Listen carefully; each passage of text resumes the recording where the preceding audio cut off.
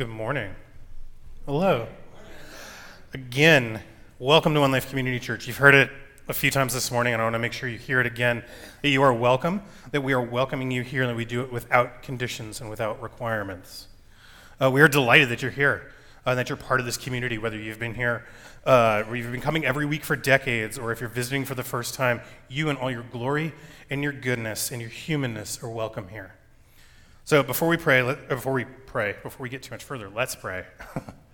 God be with us this morning. Would you open our ears and our interior worlds and our physical senses and our whole persons to you, to what you are inviting us to what you're doing in this world. Would you move in this place and to help us to find ourselves in you?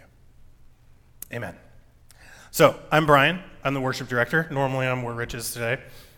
He's not there right now, but when he was for a while. And it's been a long time since I've been here in this space and not singing. The last time I was doing this, the last time I preached was like in the before times, like pre-pandemic. So it's been a few years, and I don't think I've opened a sermon series like at all, maybe, in like 10 years of working here. So we're all in for a bit of a ride. My preaching muscles are a little out of shape, so be kind. This week marks a number of transitions for us in the context of church and worship, both corporately and individually.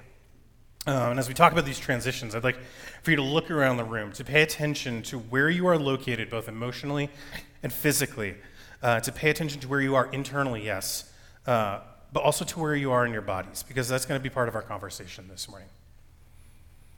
So, transitions. Last week, we ended our sermon series on 1 John, and this week we start our new series. The liturgical calendar, which we'll talk about more in a few minutes, moves out of this very long season of ordinary time and back around to the beginning with the season of Advent. Our songs change. Our decor has changed from a more plain, simple, ordinary look to a space that sits in this realm of both warm and inviting, and yet not shying away from the dark corners. And this is all along with broader cultural shifts as well, right?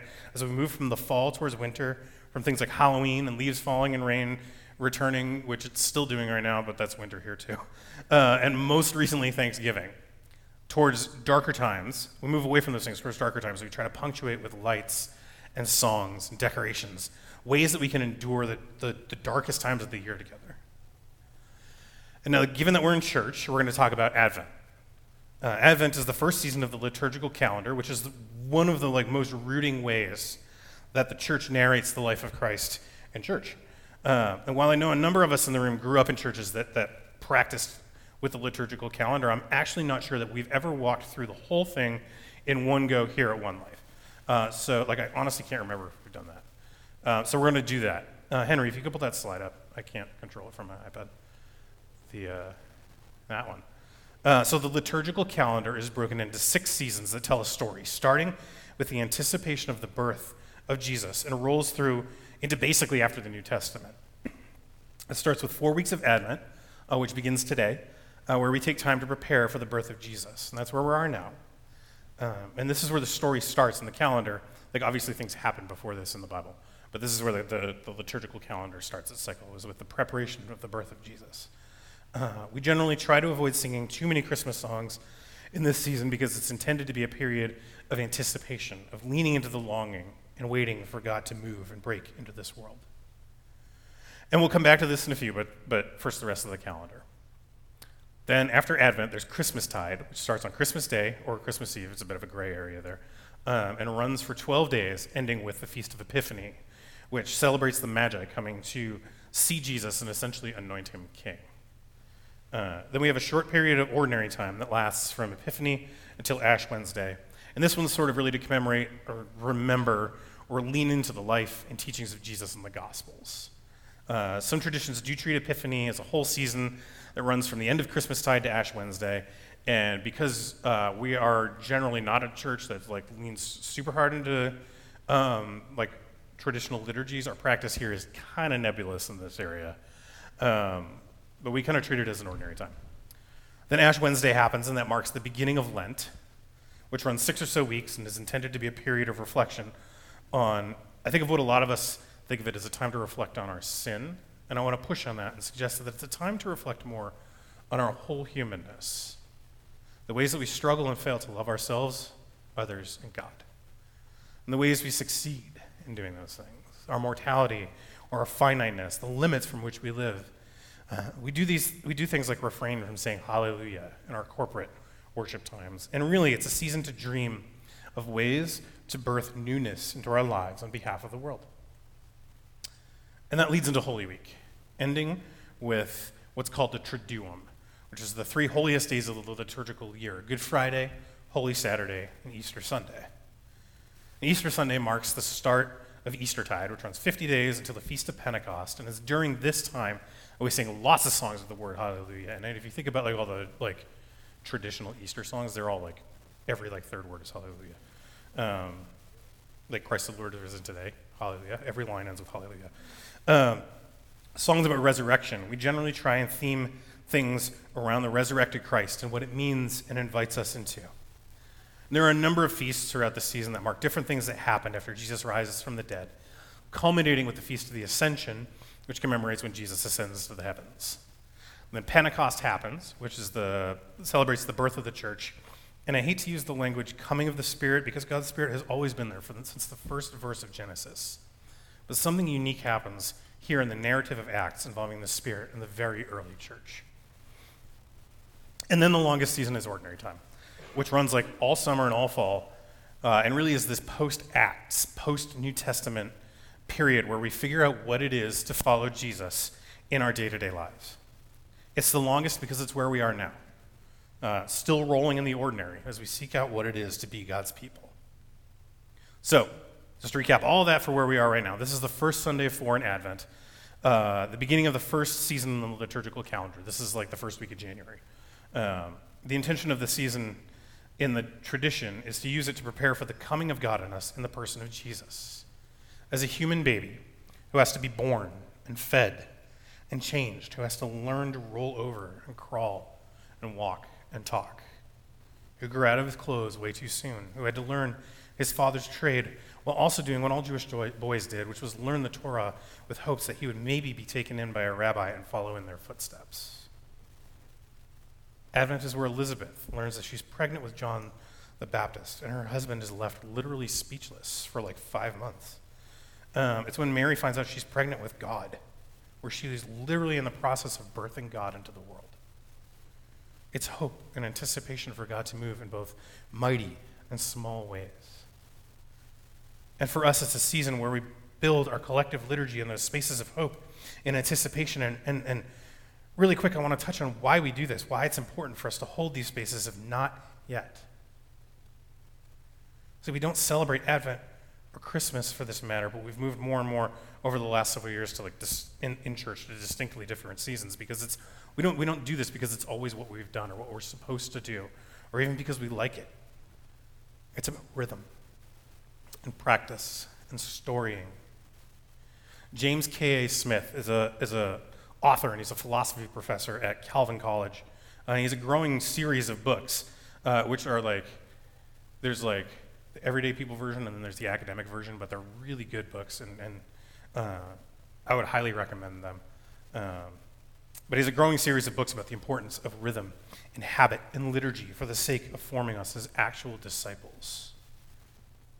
And by liturgy, I just mean the intentional practices we participate in corporate worship, meaning not just singing, but communion, announcements, coffee breaks, the sermon, all of that is worship. So a real quick look at Smith's thesis on this. We're always being formed and storied by the cultural liturgies we encounter.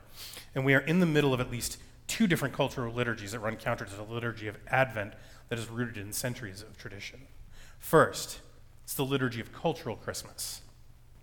It says lights and saccharine songs and feel-good movies and family and gifts and Christmas trees and whatnot.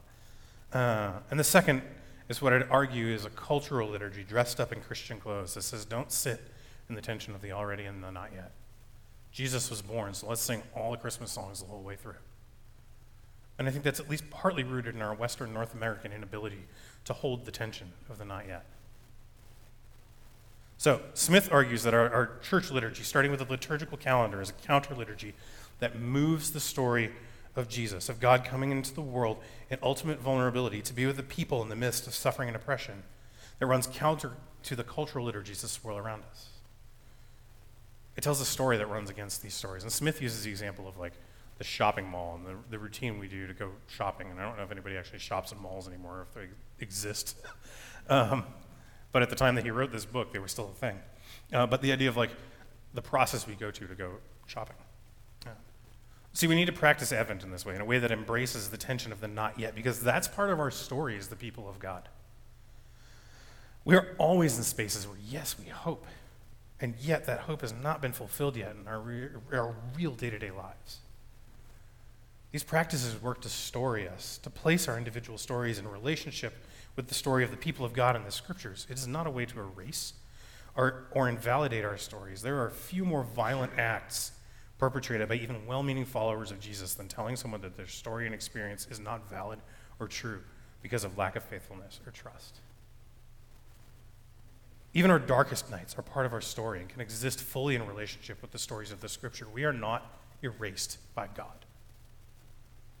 Rather, our stories are framed by and interact with the Scriptures as ways by which we make sense of the world. When we intentionally follow a liturgical rhythm like the seasons of Advent, when we refrain from singing Christmas songs until Christmastide and let the space of longing and asking God to come and be with us and maybe make some things right, we are formed in ways that allow us to treat ourselves kindly or to come alongside someone else who's in the midst of struggle and be present and hope with and for them. Now, one small caveat is since we aren't part of a tradition that strictly follows the liturgical calendar, we get to play a little bit with exactly how strictly we want to follow that tradition. But whatever we do, it's done with intention and forethought, and not just because it's what we've always done or what we like to do. So at this point, I'd estimate we're roughly halfway through the sermon today, and we are finally getting to what the series is about. Maybe. Everything we've talked about so far is super, super important to set the stage, but we'll real quick talk about what our sermon series is for the season of Advent. The series is called Rejoice, Emmanuel Has Come, and it's a look at some of the songs of the Advent and the Christmas season. We'll look today at O Come, Emmanuel, which is the sort of foundational song for both the season and the series of Advent. Next week we'll look at Mary's Magnificat, the song the song she sings in Luke when she meets Elizabeth and they feel their babies leap at each other's presence. Then we'll also look at O Holy Night and Joy to the World. And I know they're both Christmas songs, but that's why I said we get to kind of play with the rules a little bit. And it's our hope that the series will help to reframe Advent and the Christmas seasons and to really kind of rattle the ways that we think about this time and really how we follow Jesus in our lives. That's a big part of why we're starting things off with talking about O Come, Emmanuel.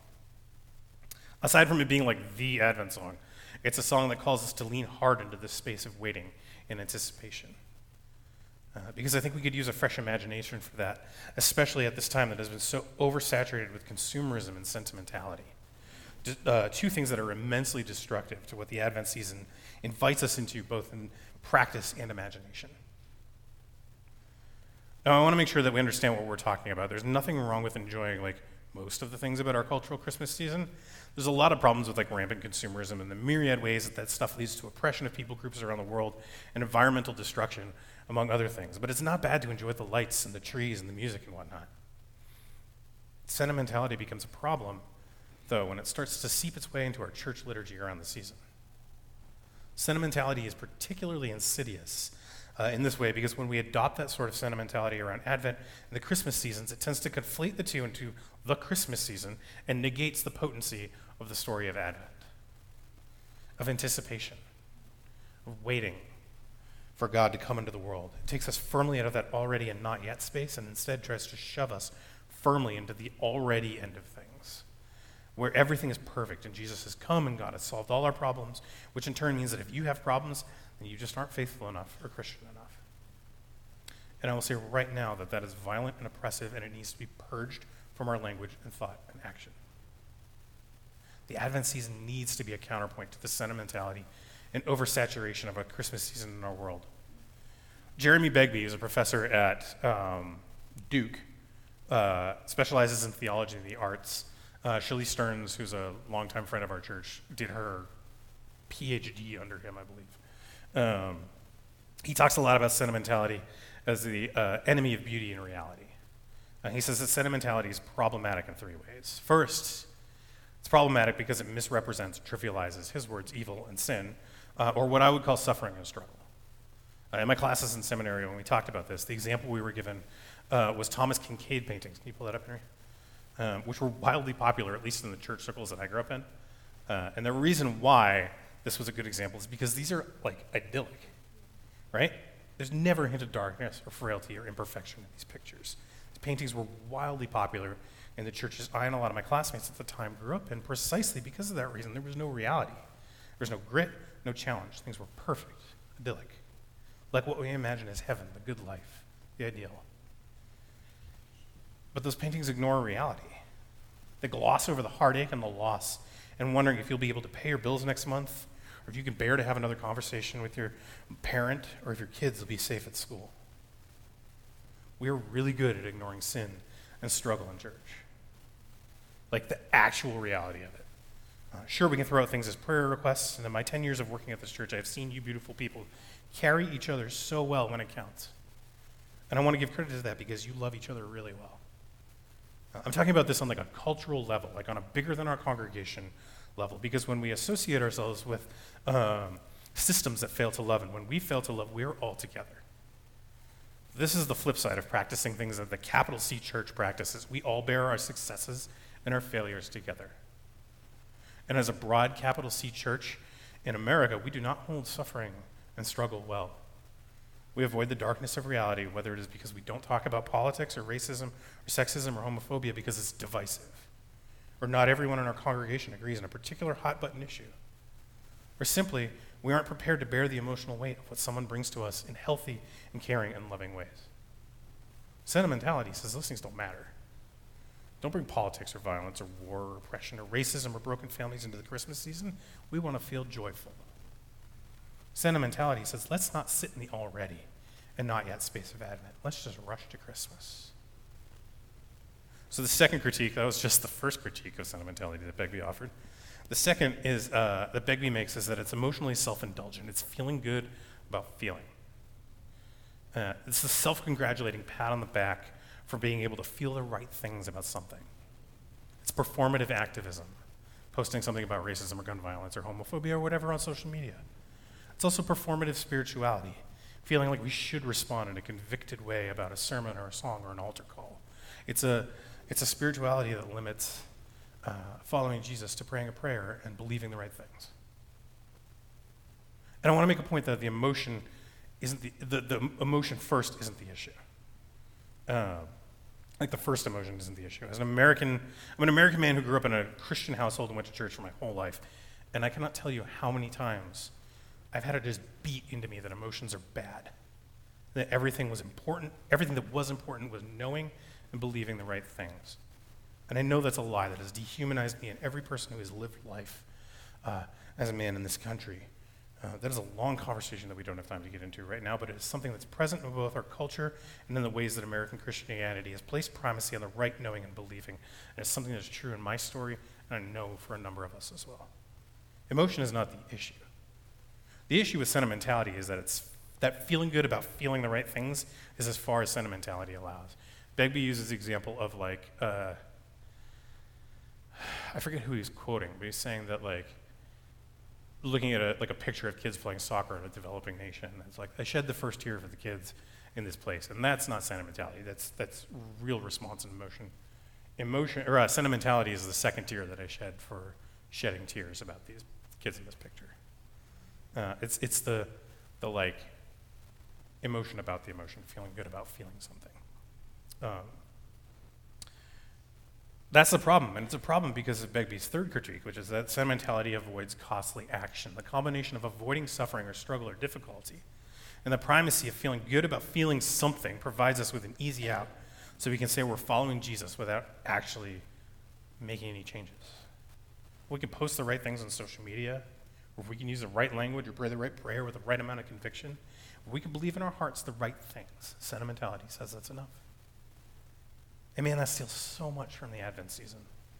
It reduces these songs that we sing, songs that carry so much power to form us, not just in our minds, but in our bodies, to impact how we actually exist together.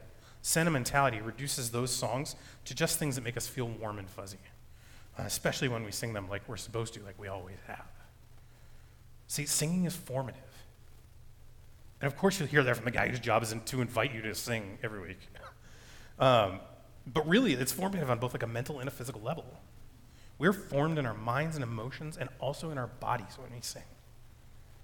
N.T. Wright talks about singing as using our bodies as musical instruments. He talks about singing as another way that we tell the stories of the people of God so that we begin to find ourselves in those stories. Speaking of God's relationship with God's people and how God's people respond, he says that when we sing, we're actually participating in a bit of remaking of reality of our bodies, hearts, minds, and lives. And this ties in with what James Smith is talking about with the formative power of liturgy and habit. Habits and rituals and routines change our actual brain structure and form us in our bodies. There have been several studies done on the impact of singing on our brains. Singing releases both serotonin and oxytocin, and this is like the absolute limit of my like biochemistry knowledge and anything involving bodies, and I double-checked with my wife, who actually knows this stuff. Serotonin is the sort of like mood regulator, where when it's increased, we're calmed, and our mood becomes increasingly more positive. Singing is a stress reliever, and something that actually helps us feel better. And oxytocin is the love chemical. It's connected to a whole pile of reproductive processes from childbirth to lactation to sexual arousal, and is deeply connected to bonds between people in a variety of relationships, from friendships to romantic partnerships to like the parent and baby relationship. Oxytocin is like the thing that makes that happen. Singing causes both of these chemicals to be released, and that goes into overdrive when we sing in groups. Singing both helps us manage our struggles individually and collectively, and it bonds us as a community. There was a study done at Gothenburg University in Sweden about 10 years ago that observed a choir singing together. And what was discovered was that singing also stimulates the vagus nerve, which is connected to the regulation of a number of our organs like the digestive system and heart rate. And what this study found was that singing together actually caused the syncing of heart rates and breathing in the members of the choir. Singing together bonds us and connects us on all kinds of levels, from the telling the same story together, to releasing bonding and mood chemicals in our body, to actually linking heart rate and breathing together, like our bodies sync up, and our minds sync up, and like our whole person sync up. And so let's put this in the context of singing these Advent hymns, specifically the one we're talking about today, because I promise we're actually going to get to O Come, O Come, Emmanuel, but it's an enormous stage to set, because it's the first of the series. When we sing these songs, our minds and our bodies move towards each other, and we tell a collective story in an act that instills these cultural memories and these stories into our bodies and consciousness, individually and collectively. And while I know we've been talking for a while and we're just getting to the actual song we're talking about, I promise all that was important, because it sets the stage for it. And so, O Come, O Come, Emmanuel. A brief history of the song. The melody and the sort of like basic theme of the song, especially of the chorus, is about 1,200 years old. It's super old. It first showed up in the life of monasteries, where they'd sing it with a bunch of other antiphons, which are like these short sung phrases before scripture reading or other parts of the liturgy or whatnot. And they would like sing them like in the Advent and Christmas seasons with the liturgies at that point. And they've had few variations over the centuries until the early 1600s, when more verses started showing up, all in Latin. There's a pile of verses. But the oldest versions we have had either like 5 or 7 verses, all in Latin and all around that antiphon refrain that from the monasteries. And then the English version we know showed up as one of like a handful of translations in the mid-1800s. So it's old and it's not. Like, it's the already and the not yet. But the lyrics call back to these images of Old Testament Israel, of longing and waiting for God to come and finally put things right. They bring forth images of Israel in exile, of all the times they were conquered, which was a lot. It was a pretty regular thing for them. And for me, the place of this song is an Advent song, specifically connects it to it makes me think of like what we call the intertestamental period, the space between the Old and New Testament, where Protestant Bibles have a gap. Catholic Bibles have less of a gap, and there's a whole bunch of Jewish scriptures that come from that time period. But that's a rabbit trail that we can go down another time. A huge portion of the Old Testament was written probably written during the Babylonian exile when they were conquered by Babylon.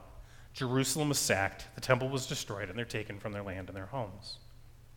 The place God gave them was taken from them. The place where God lived was torn down, and they were placed under Babylon's foot. Then after that, they did get to go home, but they were never quite the same, ruled over first by Persia, then Greece, then Rome. They were oppressed, conquered, treated at best as backwards, superstitious people, but always taken advantage of and treated as less than human. It was as if God had left them. That's the space that O Come, Emmanuel conjures up, the language that harkens back to the Old Testament. That's what it conjures up. This song is a cry for help, a call for God to come and be with them and to set things right. And so God does. We've heard it before, but I think it bears repeating that God coming as Jesus is not what they expected. That is the part of this. And I don't think it's what we expect now either. Jesus wasn't a warrior that toppled Rome and restored the old empire of Israel. And Jesus didn't come as someone who demands church attendance, a quiet time, prayer for salvation, and unfettered obedience to a culture war. Jesus himself actually lays out in his first sermon what God coming to be with us involves. See, at the beginning of his ministry in the Gospel of Luke, starting in Luke 4:16, Jesus goes to his hometown, to Nazareth, and he goes to the synagogue, and he's handed a scroll to read. So he reads a section from Isaiah 61. And so let's read the passage from Luke, which is on the screen. When he came to Nazareth, where he had been brought up, he went to the synagogue on the Sabbath day, as was his custom. He stood up to read, and the scroll of the prophet Isaiah was given to him. He unrolled the scroll and found the place where it was written, "The Spirit of the Lord is upon me, because he has anointed me to bring good news to the poor. He has sent me to proclaim release to the captives and recovery of sight to the blind, to let the oppressed go free, to proclaim the year of the Lord's favor." As he rolled up the scroll, gave it back to the attendant, and sat down. And he rolled up the scroll. The eyes of all in the synagogue were fixed on him. Then he began to say to them, "Today, this scripture has been fulfilled in your hearing." And then all the people were like, "Whoa." That's what it says. That's the Greek translation. Whoa. And he listened. He says, "Listen, you guys aren't going to like this, but God is really interested in expanding God's love to everyone, not just you guys who we've all thought are on the inside." And then it says, when they heard of this, all in the synagogue, they were filled with rage. They got up, drove him out of the town, and led him to the brow of the hill on which their town was built, so that they might hurl him off the cliff. But he passed through the midst of them and went on his way. Jesus says, "Listen, all of you. You want to know what God being here with you looks like? It looks like good news to the poor. It looks like released captives. It looks like the blind seeing again. It looks like the oppressed going free. It looks like the year of God's favor." This is a call back to Leviticus and the year of Jubilee, which was a practice that every 50 years, all land went back to its original owners and families. Prisoners and slaves were set free. Debts were forgiven, wiped away. And land was allowed to recover from being worked hard by the people. And it was meant to be a move towards what God desired for God's people. And Jesus says he came to fulfill that. But he did one super important thing. He was quoting Isaiah 61, and he actually edited the text by leaving out a verse in Isaiah about God's vengeance. The next verse after this says it'll be the day of the Lord's vengeance. Jesus is saying vengeance is not part of what God is doing. He's saying to a people who have been conquered and oppressed that yes, God is about freedom, liberation, and justice, but not vengeance. And he gives several examples of times where God was present to and cared for those that they thought were on the outside, and he tells them they're going to have a hard time with that, which they did, and they tried to kill him for it. But the fact of the matter is that according to Jesus, God is for everyone. It is a kingdom more than a kingdom, a binding of all creation together and all of God's image bearers leaning into our full humanity together. Liberation and restoration are the central themes of the Gospels, of what Jesus is about and about what the Advent and Christmas seasons are about. Jesus' words mean that's true, especially for the ones that are on the outside. It means we have to listen to people of color whose faith traditions carry deep richness centered around liberation and restoration of God carrying them. It means listening to the LGBT community who just wants to be allowed to exist and love and be loved. It means listening to women who have been pushed aside both in the church and in our broader culture and told their voices are either too abrasive or not welcome. It means listening to people with disabilities who are so often ignored and erased. We hear those themes of liberation and restoration when we sing O Come, Emmanuel. We hear O Come, Emmanuel, and ransom captive Israel. O come, thou rod of Jesse, free thine own from Satan's tyranny. O come, desire of nations, bind all peoples in one heart and mind. Bid envy, strife, and quarrel cease, and fill the whole world with heaven's peace. That last verse there, that is talking about everyone. Like God coming and helping us get our act together to stop fighting and work towards our collective and freedom and life, towards shalom. We don't sing these songs to feel happy, comfortable feelings about the Christmas season. We don't sing them because they make us feel warm and fuzzy. Singing these songs, especially together, singing O Come, Emmanuel, leaning fully into the Advent season of waiting, anticipating, and longing for God to move, to sit in the almost liminal space between the already and the not yet. That is a prophetic act. That is a way of saying together that God has come and is coming. That acts of liberation and restoration, the very elements of the year of the Lord's favor that Jesus talks about, letting those things form us in our hearts and our minds and our bodies as individual people and as a community. Can you allow that to happen? Can you lean into these hard songs we sing, lean hard into these songs that we sing during this season, to the decor that, looks sparkly and pretty, but also carries with it the story of longing and for things to be made right and asking for God to move, and to the practices and resources we're offering to further press into these ideas and form us. Can you hear the cry of God's people in both the scriptures and in these songs, and the people around us, for God to move and to stop evil doing and dehumanization? Can you hear that cry from people on the margins in our world today? We live in this already and not yet space. Jesus has come, yes, and yet things are not as they should be. We know this. So I want to leave us with that one question, because I feel like I've said all I've got for now. Are you willing to do this? Are you willing to do the good work of letting yourselves be formed as a community, bonded together, storied through songs and practice and spaces as God's people, to welcome strangers, to love neighbors and enemies, to imagine a world of liberation, restoration, and justice, and then take steps as the hands and feet of God in this world to bring that about? I want to invite the worship team back up, and we're going to sing the song that we've sung already this morning and talked about for the last, I don't know how long we've been talking, O Come, Emmanuel. They'll play a bit, and they'll make some space for us to reflect and wrestle with that question. And then they'll lead us in the song. And so I'm going to pray and then hand it over to them.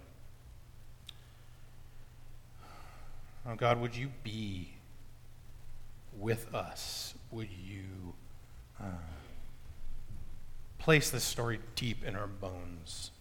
Would you help us to carry your goodness and your presence to the people around us and for ourselves? Would you put that story deep within us and help us to hear that story alongside our stories?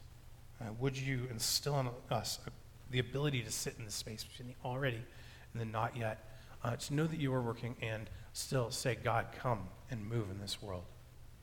And would you help us to know that you are about bringing good news to the poor, that you came to proclaim release to the captives and recovery of sight to the blind, to let the oppressed go free, and to proclaim the year of the Lord's favor. Amen.